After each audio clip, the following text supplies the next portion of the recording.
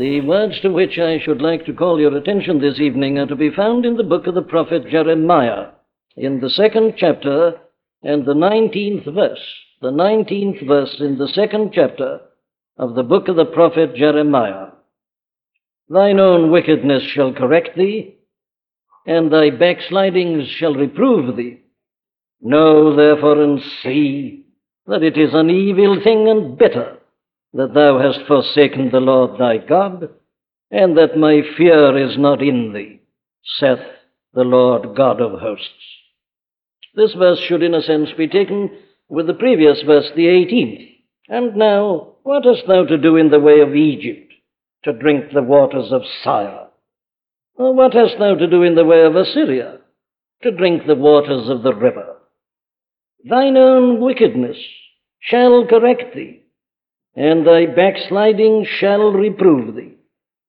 Know therefore, and see, that it is an evil thing and bitter, that thou hast forsaken the Lord thy God, and that my fear is not in thee, saith the Lord God of hosts. Those who meet here regularly on Sundays will realize that we are looking at this chapter for the 10th time. Here you see the prophet Jeremiah, the mouthpiece, the spokesman for God, is addressing his contemporaries, his fellow countrymen. They're threatened with terrible calamity, but still they don't see the cause of their troubles. Here they are, sending off to Egypt, sending to Assyria, imagining still that they can deal with their problems, and God has sent Jeremiah to tell them that they can't. That as there is only one explanation of their ills, there is only one cure. Here we see the love of God that doesn't give us up, doesn't forsake us, though we are slow, though we are recalcitrant, though we are stubborn and hard-hearted. Look how he sent prophet after prophet to these children of Israel to plead with them to repent and to return to him. And as we've seen, God himself uses this extraordinary comparison. He says, wherefore I will yet plead with you, saith the Lord, and with your children's children will I plead. God is reasoning with them. He's arguing with them. And you know, that is the preaching. That's what's meant by the preaching of the gospel. I don't stand here to tell stories Sunday after Sunday. I don't stand here just to give out what is sometimes called sub-stuff. I'm here to reason. I'm here to plead. I've got pleadings like a barrister. I've got a case. Here's my brief. I don't stand here to say what I think. I'm just putting before you God's pleadings, the case that God has prepared and is putting to the world as it is at this present time. Well, now, we've been working our way through these pleadings, one after another. And here we come again to another one this evening. And as I've just said, this one follows by a very close logical connection, the previous one. There, you remember, we were looking at it last Sunday night. God reproves these people for this running down to Egypt and over to Assyria. It's no good. Why do you do it, he says. And here he gives a further answer. He says, it's quite vain. Nothing will come of it. Why? Well, your own wickedness is going to correct you. Your backslidings themselves are going to reprove you. Now then, why is this? What is the matter with these people? Why will they persist in doing everything except the one thing that is really necessary? I ask the same question about the world today. We know something of the state of the world, don't we? We can see the confusion. We can see statesmen baffled. We can see authorities bewildered, not knowing what to do. What's the matter? What's gone wrong? We've tried so many things. We've turned almost to everything. But it doesn't seem to work. Our Victorian grandfathers were very confident indeed in the power of education and knowledge. Science. Oh, I'm never tired of reminding you of that. If I had my way, I would compel everybody to read the philosophers and the poets and the politicians of the last century, especially from about 1860 onwards. I'd compel people to read them in order that they might see again their optimism and their assurance, how confident they were that the things they were beginning to initiate were going to solve the whole problem of the human race, and that this 20th century was going to be the golden era that humanity had always longed for and had looked forward to. But we, unfortunately, are living in the middle of this 20th century, and it's no golden era, is it? Never has the world been so full of trouble. Well, now the question is, what's the matter? What's the cause of it all? Well, here once more, we are given the answer. It's the same answer all along, but given to us in different ways. What's the trouble? Well, the trouble is really just one thing, and that is the failure to realize the real nature of our trouble, the real cause of all our ills. That was the trouble with these children of Israel, right through their story. It's the trouble today. It's been the trouble with mankind from the beginning, ever since that calamitous fall took place. It's always been the trouble. Man doesn't see this. He sees other things so clearly. He cannot see this. He's blind at this point. But as it is the most important point, well, what can we do but go on listening to God's pleadings, who, as it were, descends from heaven amongst us in the character of his servant the prophet, in order to try to help us to see. Did you notice the way it's put here?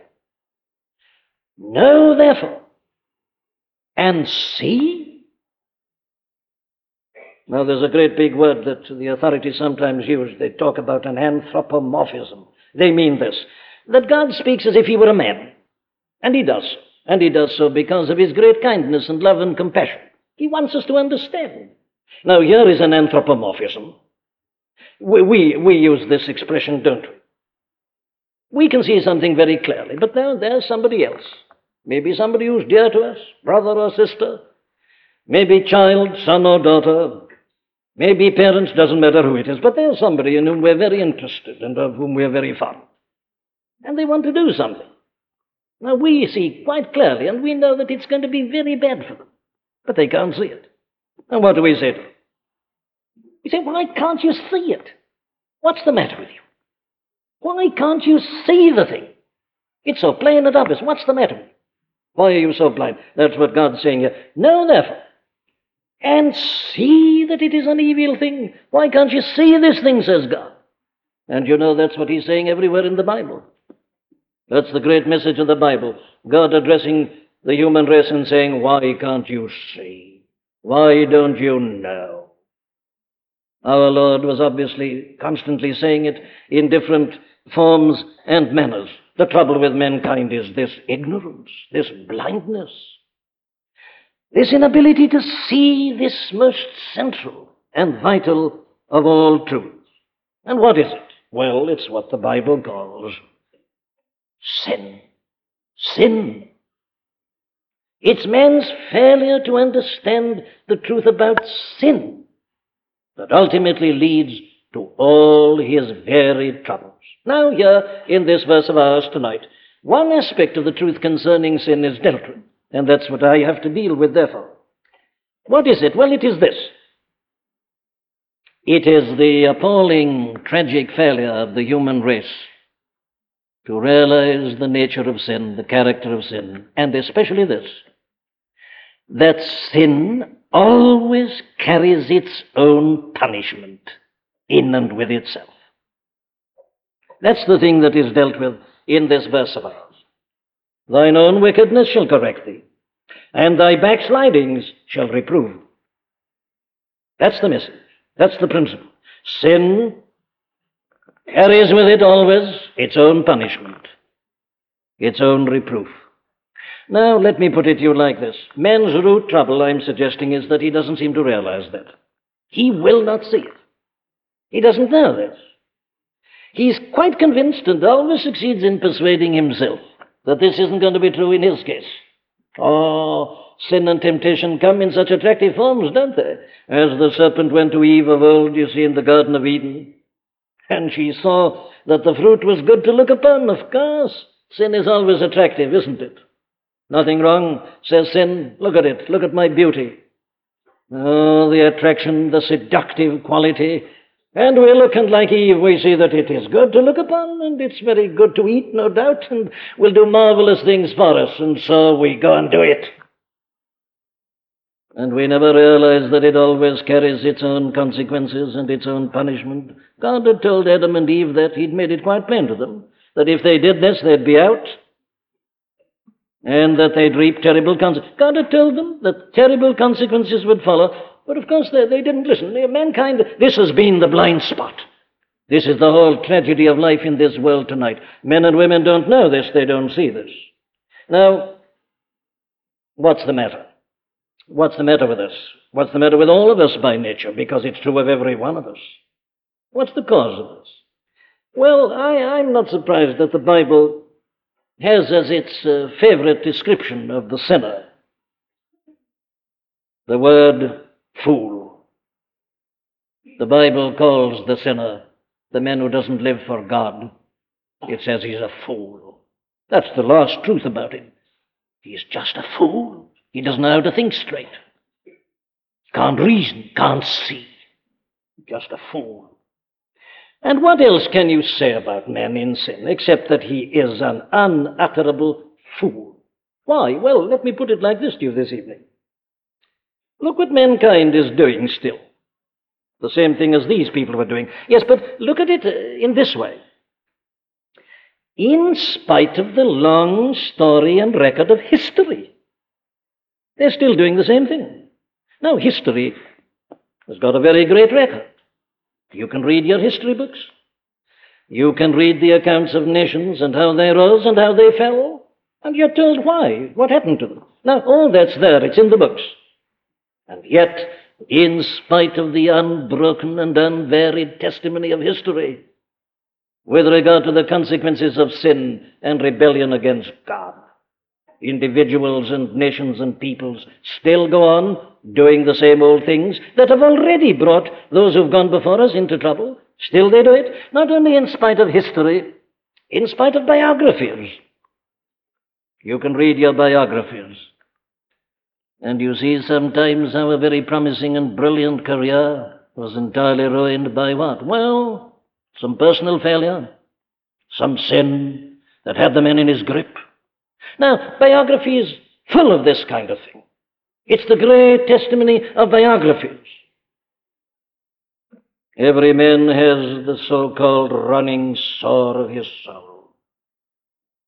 What Egypt was to Napoleon, the running sore of his life, so there is something in every life that, if given way to, just spoils it and ruins it. Biography is full of this teaching. Not only that, novels. Great interest in novels today. Well, very well. If you want to read them intelligently and draw your conclusions from them. And what do they teach us? Same thing. Unhappiness is finally due to this thing called sin. They're preaching that at us. They claim to be mirrors held up to life. And they depict life, therefore, as it is. And we're very keen on this today, realism. Life as it is. Well, look at it. Look what they're depicting. And your angry young men and so on. And your realistic dramatists. Well, you see, that, they say, is life. I agree with them, it is. But let's be clear as to why it is like that. And that's what they don't know. They're blind to that. They're simply interested in their realism. They're not concerned to see the cause which leads to this series of things which is depicted in their realism. But not only do you find it there, take the great tragedies. Look at the tragedies of Shakespeare, the master. What are the tragedies due to? Well, isn't it generally due to sin? What's the explanation of the great tragedy depicted so powerfully in Othello? Isn't it sin? Jealousy, mischief? These are but manifestations of sin. All great tragedies are due to sin. And the greatest tragedies that are known in literature are all in their way just stating this very thing. Yet in spite of that, mankind goes on repeating these same things. We will not learn. Oh, let me put it like this. Even if we've read none of these things at all and are completely ignorant, what about our own experience? What about the things we've done in the past? What about our own record? Isn't it shouting this truth at us? And yet we won't learn it. We go back and do the same thing again. What's the matter with men? Well, I say this is his whole trouble. In spite of all this evidence, in spite of all that has been said to him in all these different ways, he will persist in going back to the same thing and repeating the same error. Now, all this, according to this statement, is due to the fact that man does not know, that he can't see. He's blinded by the devil, the god of this world. What can't he see? Well, he can't see the very thing that God was teaching this nation here in this verse through the prophet Jeremiah. What is it? Let me divide it like this for you. He can't see the real essence of sin. What is the essence of sin? What is it that really makes sin sin? What is it that causes it, if you like? Now, here's a very vital question, obviously. The first thing we have to get hold of is this, that we mustn't think of sin in terms of sins only. That's what we tend to do. That's what even your good moral people do. They think of sin in terms of particular sins. And, of course, because they've never got drunk or committed adultery, they think they're not sinners. And really, they don't see that they've got anything to confess to God. And so many of them don't see any need for forgiveness. That's why they don't like preaching on the death and the blood of Christ. They've never done any wrong. Why do they say that? Because they don't know anything about the true essence of sin. They confuse sin and sins, particular sins. Now, that is a most basic and tragic confusion. Sin is not primarily a matter of actions, but of attitude. Now, that is the thing that is brought out here. Actions are the result of attitude. As a man thinks, so he is, and so he does. So the primary thing is, how does man think? The nature and the character of his thinking. And this is the thing that leads us to the very essence of sin. What is it? Well, here it is. The real thing that makes sin sin is that man has not got the fear of God in him. Know and realize, know therefore and see that it is an evil thing and better, that thou hast forsaken the Lord thy God. Yes, but why did he do so? Here it is. And that my fear is not in thee, saith the Lord of hosts. That's the ultimate trouble. The thing that makes a man a sinner is not, I say again, that he's guilty of particular actions. He may be guilty of none of them and yet be a foul and a terrible sinner. Why? Well, because the fear of the Lord is not in him. Oh, there are many such people today. These are these good, clever people, you know, who sometimes address you on the television. They no longer believe the Christian doctrines. They believe in the ethic. They think they can live it. And that's their whole trouble. They don't see any need of God. They're like the Pharisee in the parable who just thanks God that he is as he is. What's the matter with them? They've never realized that the essence of sin is that there's no fear of the Lord in them. They've never known what it is to fear God. Well, now then, it is at this point that man, I say, displays his unutterable folly. Why? Well, because, as the Bible is constantly telling us, the fear of the Lord is the beginning of wisdom. Now, what that means is this. The very first step in wisdom is to have the fear of the Lord. You can't be wise without the fear of the Lord. You can't have understanding without fearing the Lord. The fear of the Lord is the very beginning, the foundation. There's nothing without it. You can never have wisdom unless you've got this fear of the Lord. And therefore, you see, this is the whole cause of the trouble today. People are crying out for wisdom. What can we do? Where can we turn? Let's listen to these great philosophers. They're wise men. They study wisdom. Can they help us? But we've tried them. They can't help us. They haven't got it. They prove in their own lives they haven't got it.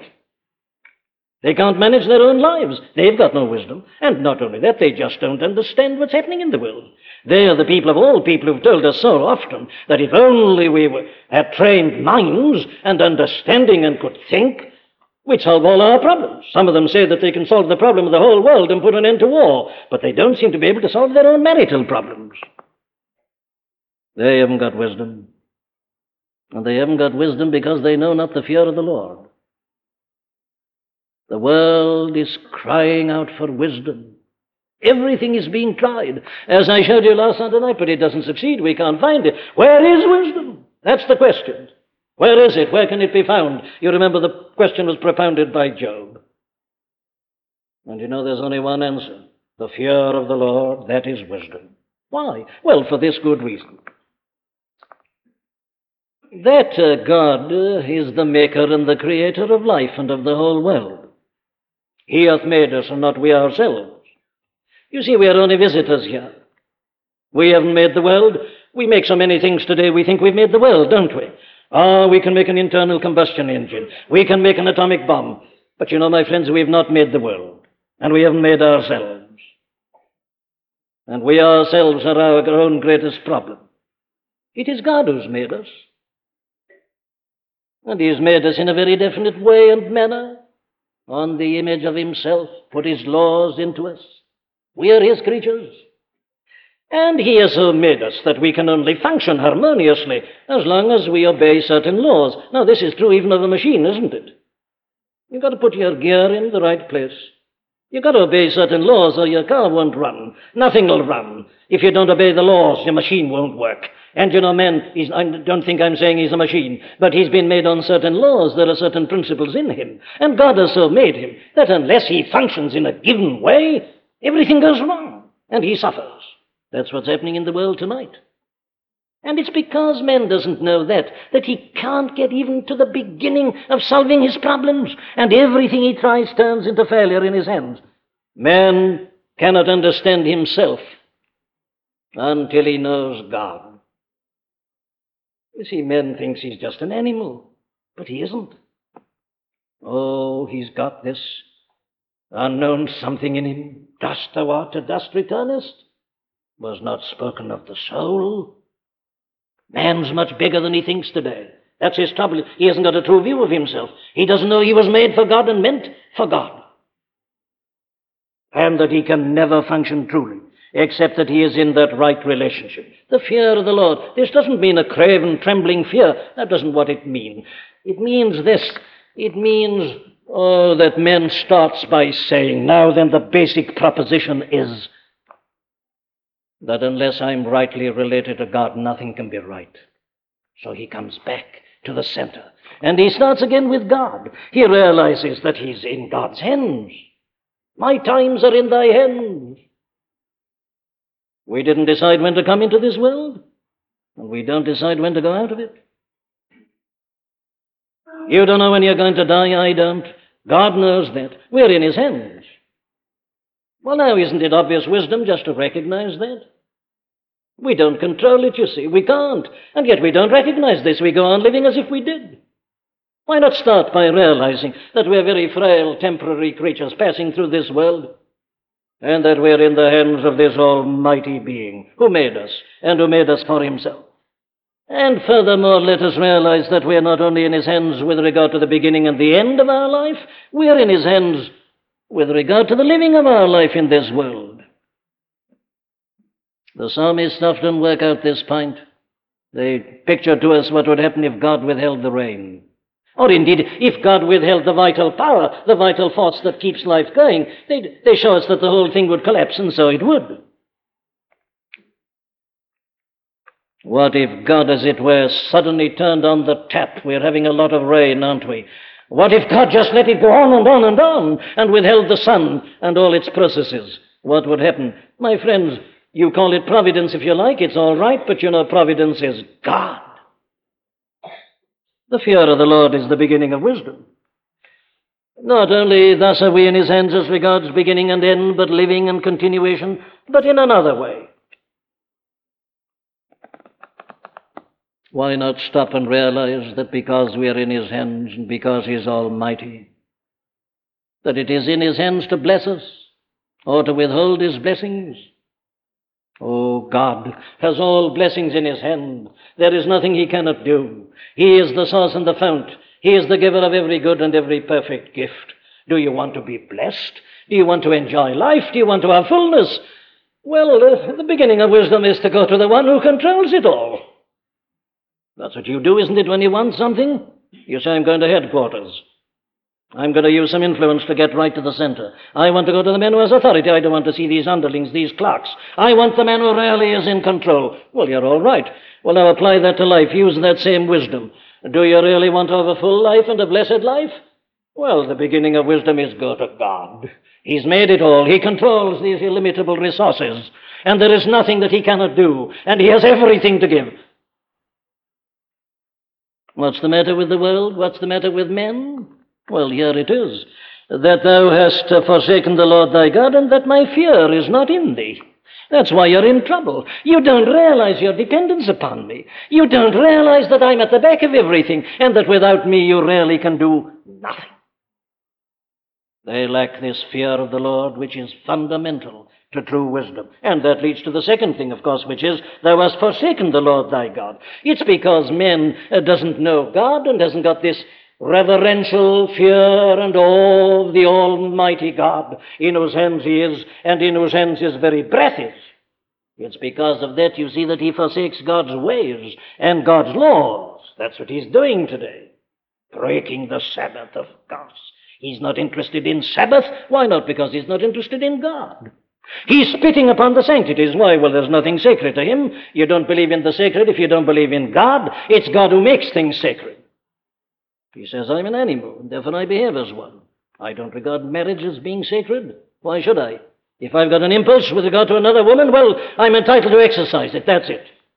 That's how man's arguing, isn't it? He has forsaken the Lord, his God. Why? Well, because he hasn't got the fear of the Lord in him. It's his ignorance about this fundamental matter that leads to failure in practice. You see, man is quite consistent. What he's doing is consistent with godlessness. And that's what we are seeing in the world today, godlessness manifesting itself.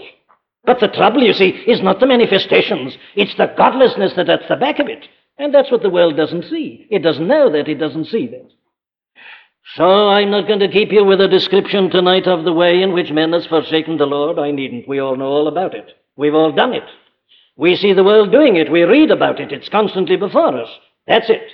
Godlessness. Departing from the ways of the Lord because we haven't got his fear in our heart. Very well, there is the essence of sin, my friend. So I don't care how respectable you may be. I don't care how much good you do. The question I want to ask you is this.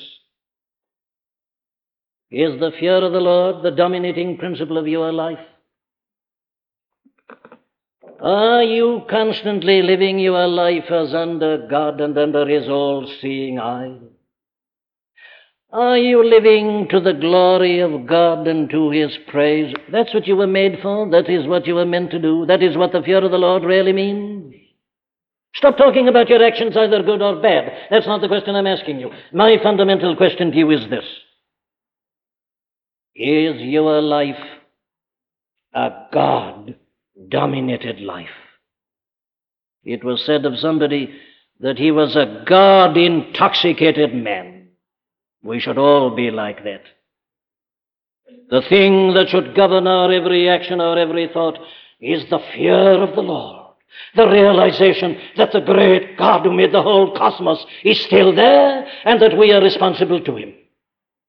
It is the absence of that that constitutes the very essence of sin. However moral, however good your life may chance to be. Let me hurry to the second thing.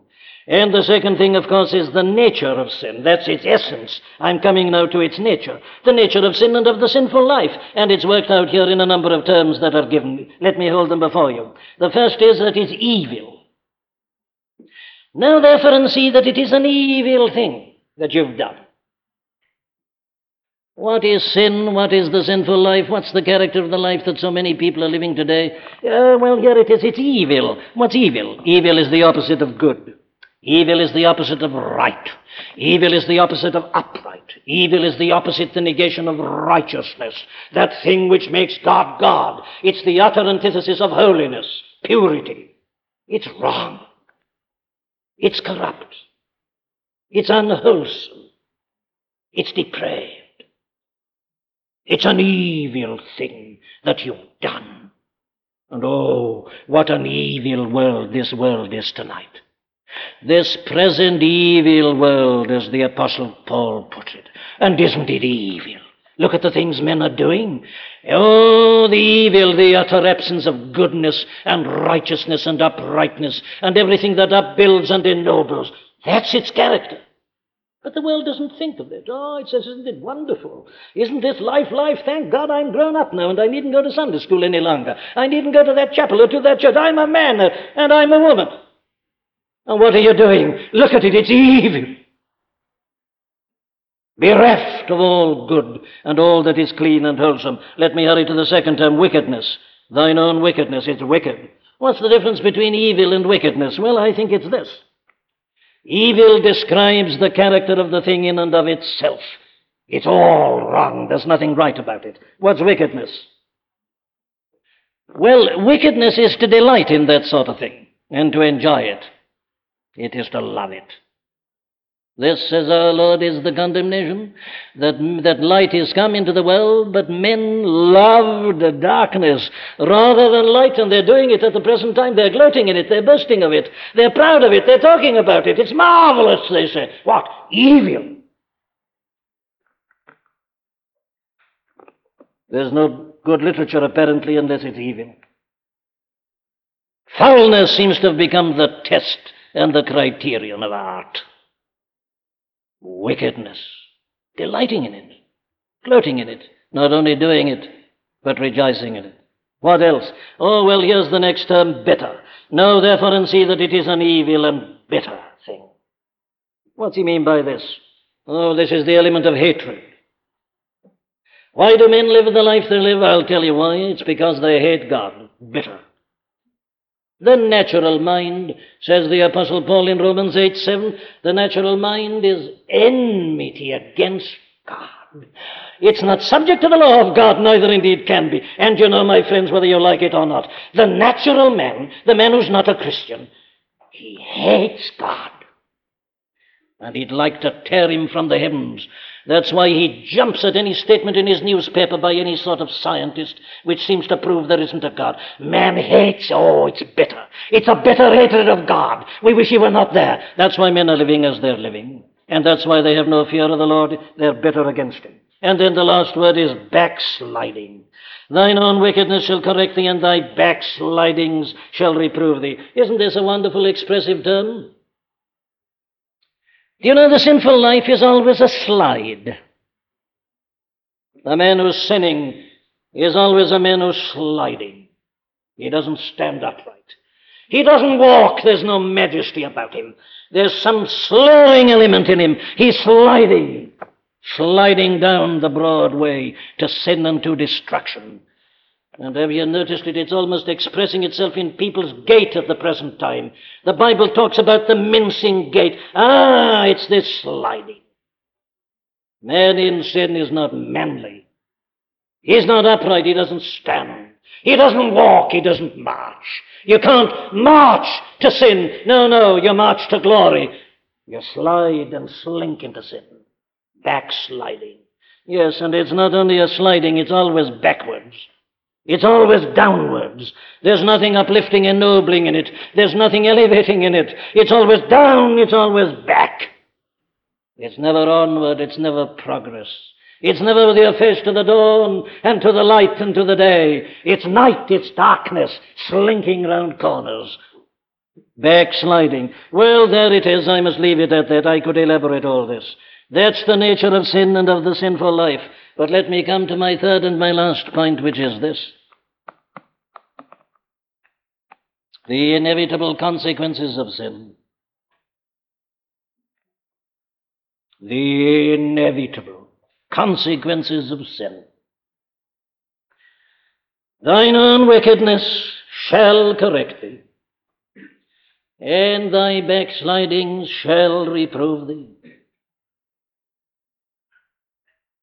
Sin always carries its own punishment with it.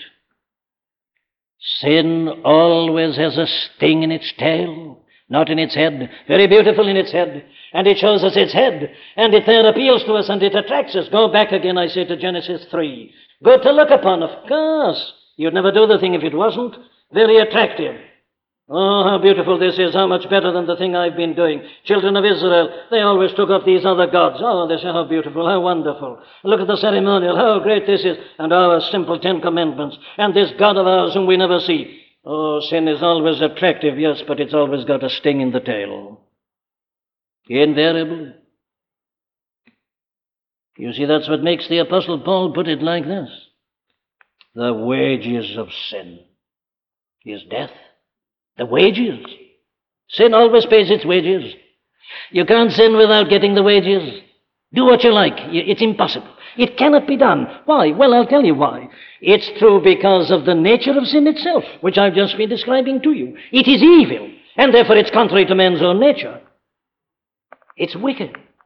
It's anti-God. It violates all the rules, cuts across all the principles on which God has made us. So by its very nature, sin must always carry its own punishment. But you know, there's something else that makes this doubly sure, and this is because of God's attitude towards it all.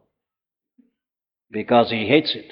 And I'll tell you why he hates it. Now, don't misunderstand me. I didn't say he hates us. He doesn't hate you. Oh, God's love is such he doesn't hate the sinner, but he does hate the sin. Why? Well, this is the thing that's come in and has marred his glorious creation. Whether we like it or not, God has laid down a rule about this. Sin will always bear its own punishment. Now, you do what you like. I am asserting in the name of God that sin always bears its own punishment. God has said so. He said so back in the Garden of Eden. He's been saying so ever since. Listen to him. There is no peace, saith my God, to the wicked. And there isn't. The whole world is proving that tonight. And every individual who is living a life of sin is proving it. Listen to another. The way of the transgressor is hard. It's always a hard way. Of course, he doesn't believe that when he sets out.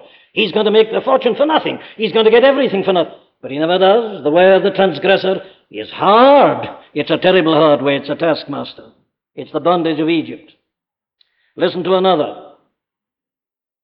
Here are the children of Israel about to cross Jordan and to enter into the promised land. Then certain of these nations came, you remember, and made a request. They said, can we stay on this side? We don't want to go over Jordan. We prefer to stay here. They'd rather admired the land there. It was good pasture land, and they were interested in cattle. They said, let us stay here. We promise you we won't cut ourselves off, and we'll come over and worship with you, and we'll bring our offerings. Very well, said Moses to them, and listen to his words. He said, all right, I'll accept it. I'll believe you. I will believe you, and I'll accept your contract. I'll sign it. I'll sign the agreement. But he said, look here. If you don't do what you've now said, remember, be sure your sin will find you out. You notice? He doesn't say other people will find you out. Be sure your sin will find you out. It'll come back on you. Oh, don't think you can play, said Moses. I'm only a man, but I'm the representative of God. I'll accept your agreement. You break it, your sin will find you out. Do what you will. And you know the whole of life testifies to that.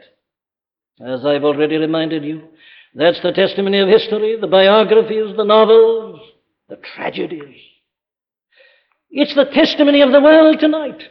That sin carries its own punishment with it. What is it? Well, here are the words again. Know therefore and see that it is an evil thing and bitter, bitter. Sin is always bitter. Not only is it a bitterness towards God, it's a bitter thing in and of itself. That stolen fruit that looks so attractive, it's always bitter. I've never tasted a sweet sin yet. I thought it was going to be, but it's always bitter. Oh, the difference between obeying God's law and trying to improve upon them in this artificial manner. You think it's going to be better, but it never is. Never. There's always a bitterness at the heart of the thing. And the moment you've done it, you feel the bitterness at once. There's always a reaction. There's a terrible story in the Old Testament. I was hesitating for a moment as to whether I should say it from this pulpit because it's a little bit indelicate.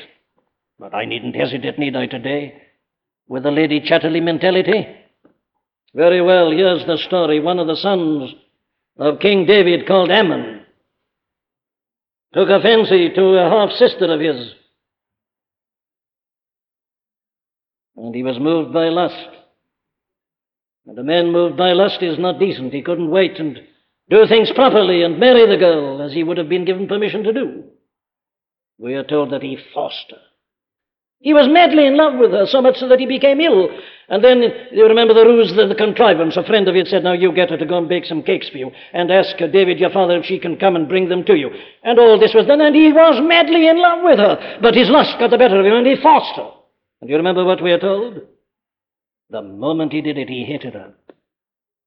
The moment he did it, he hated her. That's the bitterness of sin. You break the rules, and you'll soon experience the bitterness. Life is offering its attractions.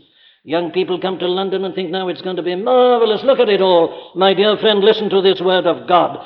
Why don't you see, why don't you know that sin always leads to bitterness, invariably? Look at that poor prodigal son. He thought he was very clever when he left home, didn't he? Pockets full of money, plenty of friends, everything all right. But oh, the bitterness of that foreign land and the field and the swine and the husks. The bitterness of it all. He says, my father's paid servants are having a better time than I'm having. What can you call such a man but a fool? Didn't appreciate what he was having, what he'd got. Must go and do things for himself. He knew better than his father. It always leads to bitterness. Oh, says the Apostle Paul again in writing to the Romans, what profit had he then in those things of which ye are now ashamed? None at all. There's never any profit in sin. You see, because the thing is so wrong. It's evil, it's wicked, it's bitter, it's ugly, it's foul. It can't lead to any profit, and it never has done. Nobody's ever profited out of sin. It's always a dead loss. And not only that, it's not only bitter, but it always carries, as I say, its own punishment with it. Sometimes it's physical. Look at that poor fellow who drank too much last night, how ill he felt this morning, with his poor head and his soured stomach, suffering even physically. Sin always does it in some shape or form. That sin, it carries its own consequences. He didn't think that last night, did he, with his boon companions? Of course he didn't. This was being a man. This was having a good time. Good time. You talk to him about the good time the morning after. Oh, the suffering is often physical. There are many ruined bodies because of sin. There are many little children born not perfect and complete because of sin. Sin is a robber. It always carries a punishment with it. But the suffering, the consequences are not only physical, they're also spiritual. What are they? Shame, a sense of shame, remorse, kicking yourself, bitter regret, feeling you were a fool. If only you could go back and undo it, but you can't. Realization of the folly. Not only that, the haunting memory of what you once did, the difficulty of forgetting it. Oh, there are some people terribly wretched tonight, and it's all because of something they did many years ago. They thought they'd finished with it, but they hadn't. Like David, you see, when he took Bathsheba and committed adultery with her and then murdered her husband, he was very pleased. But God wasn't, and David wasn't very soon. When he sent Nathan to him, look at the man in his misery, his shame, and the child dies, and he feels he's lost everything. Oh, it inevitably happens. Sin always carries its own punishment. Thine own wickedness shall correct thee, and thy backsliding shall reprove thee. It's an absolute law. God has made it a law. Loss of character, loss of purity, loss of chastity, loss of honesty. And the moral punishment that comes. Did any man ever set out in life to be a drunkard? Of course not. There's never been such a man. The man was just setting out to do what everybody else was doing. He thought it was the way to be a man. No man ever deliberately set out with the intention of becoming a drunkard and a slave to sin. What's happened then? Oh, it's a part of the punishment of sin, you see. You play with sin, you'll soon begin to know the punishment. You won't be able to stop. It'll have you in your grip. How many are there in this congregation fighting besetting sins and failing? They get you down. You're in the grip of them. Why? Well, because sin is evil. Sin is wickedness. Sin is bitter. And God has decreed that its punishment is in it. You cannot violate the law of your life and being, that as God has made it and made you. You cannot forsake the Lord your God. You cannot cease to have the fear of God in your mind and heart without becoming the slave of sin and of the world, the flesh and the devil. Sin never leads to happiness. It never has, it never will. It never gives what it promises. Life apart from God is an inevitable failure and inevitably leads to unhappiness. The world tonight is, oh, how unhappy. I know. On with the motley, the paint and the powder. We keep it up, don't we? The show goes on. But a breaking heart is underneath it all. On with the motley, the paint and the powder. How happy they seem to be. But are they? Oh, it comes back on you, you know. If you sinned 20 years ago and caused another woman to be very unhappy because of your sin, well, it may take 20 years before it comes back to you, but it'll come. And it does come, doesn't it? Read your newspapers. 20 years later sometimes, it comes back. Be sure your sins will find you out. Thine own wickedness shall correct thee, and thy backsliding shall reprove thee. The mills of God grind slowly, but they grind exceeding small. Don't argue with this, my friend. Why don't you know this? Why don't you recognize this? Why don't you see it? This is the law of life, stated here, proved by the whole course of human history. Why don't you see it? Why don't you believe it? What is our conclusion, therefore? It is this. Know and see this. Know, therefore, and see that it is an evil thing and bitter that thou hast forsaken the Lord thy God, and that my fear is not in thee, saith the Lord God of hosts. Come. Don't you see it? Have I not convinced you? Haven't you got to know it now if you'd never known it before? Can't you see that it is hard for thee to kick against the pricks, as the Lord of glory said to Saul of Tarsus, and that's what you are doing? You do what you like. Talk about your modern knowledge and your science. Say you don't believe this sort of rubbish. All right, you go and do it, but I'm only going to tell you this. You'll be miserable. You'll be wretched.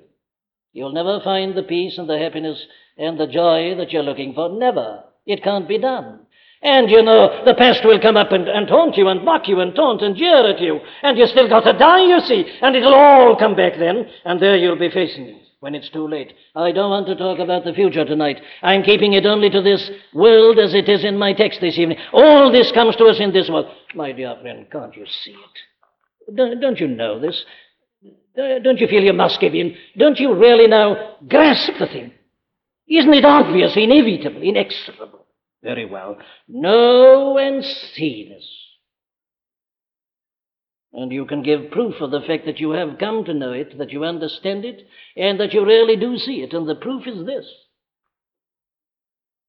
that without any delay at all, you turn to God and acknowledge to Him that you haven't lived under His fear, that you hadn't thought about Him, and that your views of yourself were your own views and that of your contemporaries, and that you hadn't believed His word, that you'd flouted it all and spurned it. Go back to Him, fall down before Him, tell Him I'm a fool, a blind fool at that, a lunatic, in spite of all the evidence, secular evidence, and above all the evidence of your word, the evidence provided by your old ancient people whom you set up as a great pattern and example in all this. Go back to him and tell him, oh God, I see what a fool I've been, and that I'm bound to reap these consequences, and that I can't evade them. I see it all.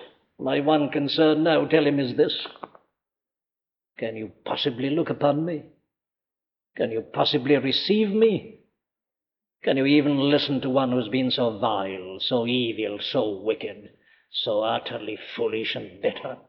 Oh, God, go back and ask him that. Ask him, will he look at you? That's repentance. That's acknowledgement of your sin to God. That's casting yourself entirely at his mercy and at his feet. Go and do that. Repent. And you know what you'll discover? Well, I'll tell you. You will find that God will look upon you and smile upon you. Indeed, his own Son, our blessed Lord and Savior Jesus Christ, pictured him in the parable of the prodigal son as one who's waiting for you. And you know, you'll find him, as it were, running to meet you.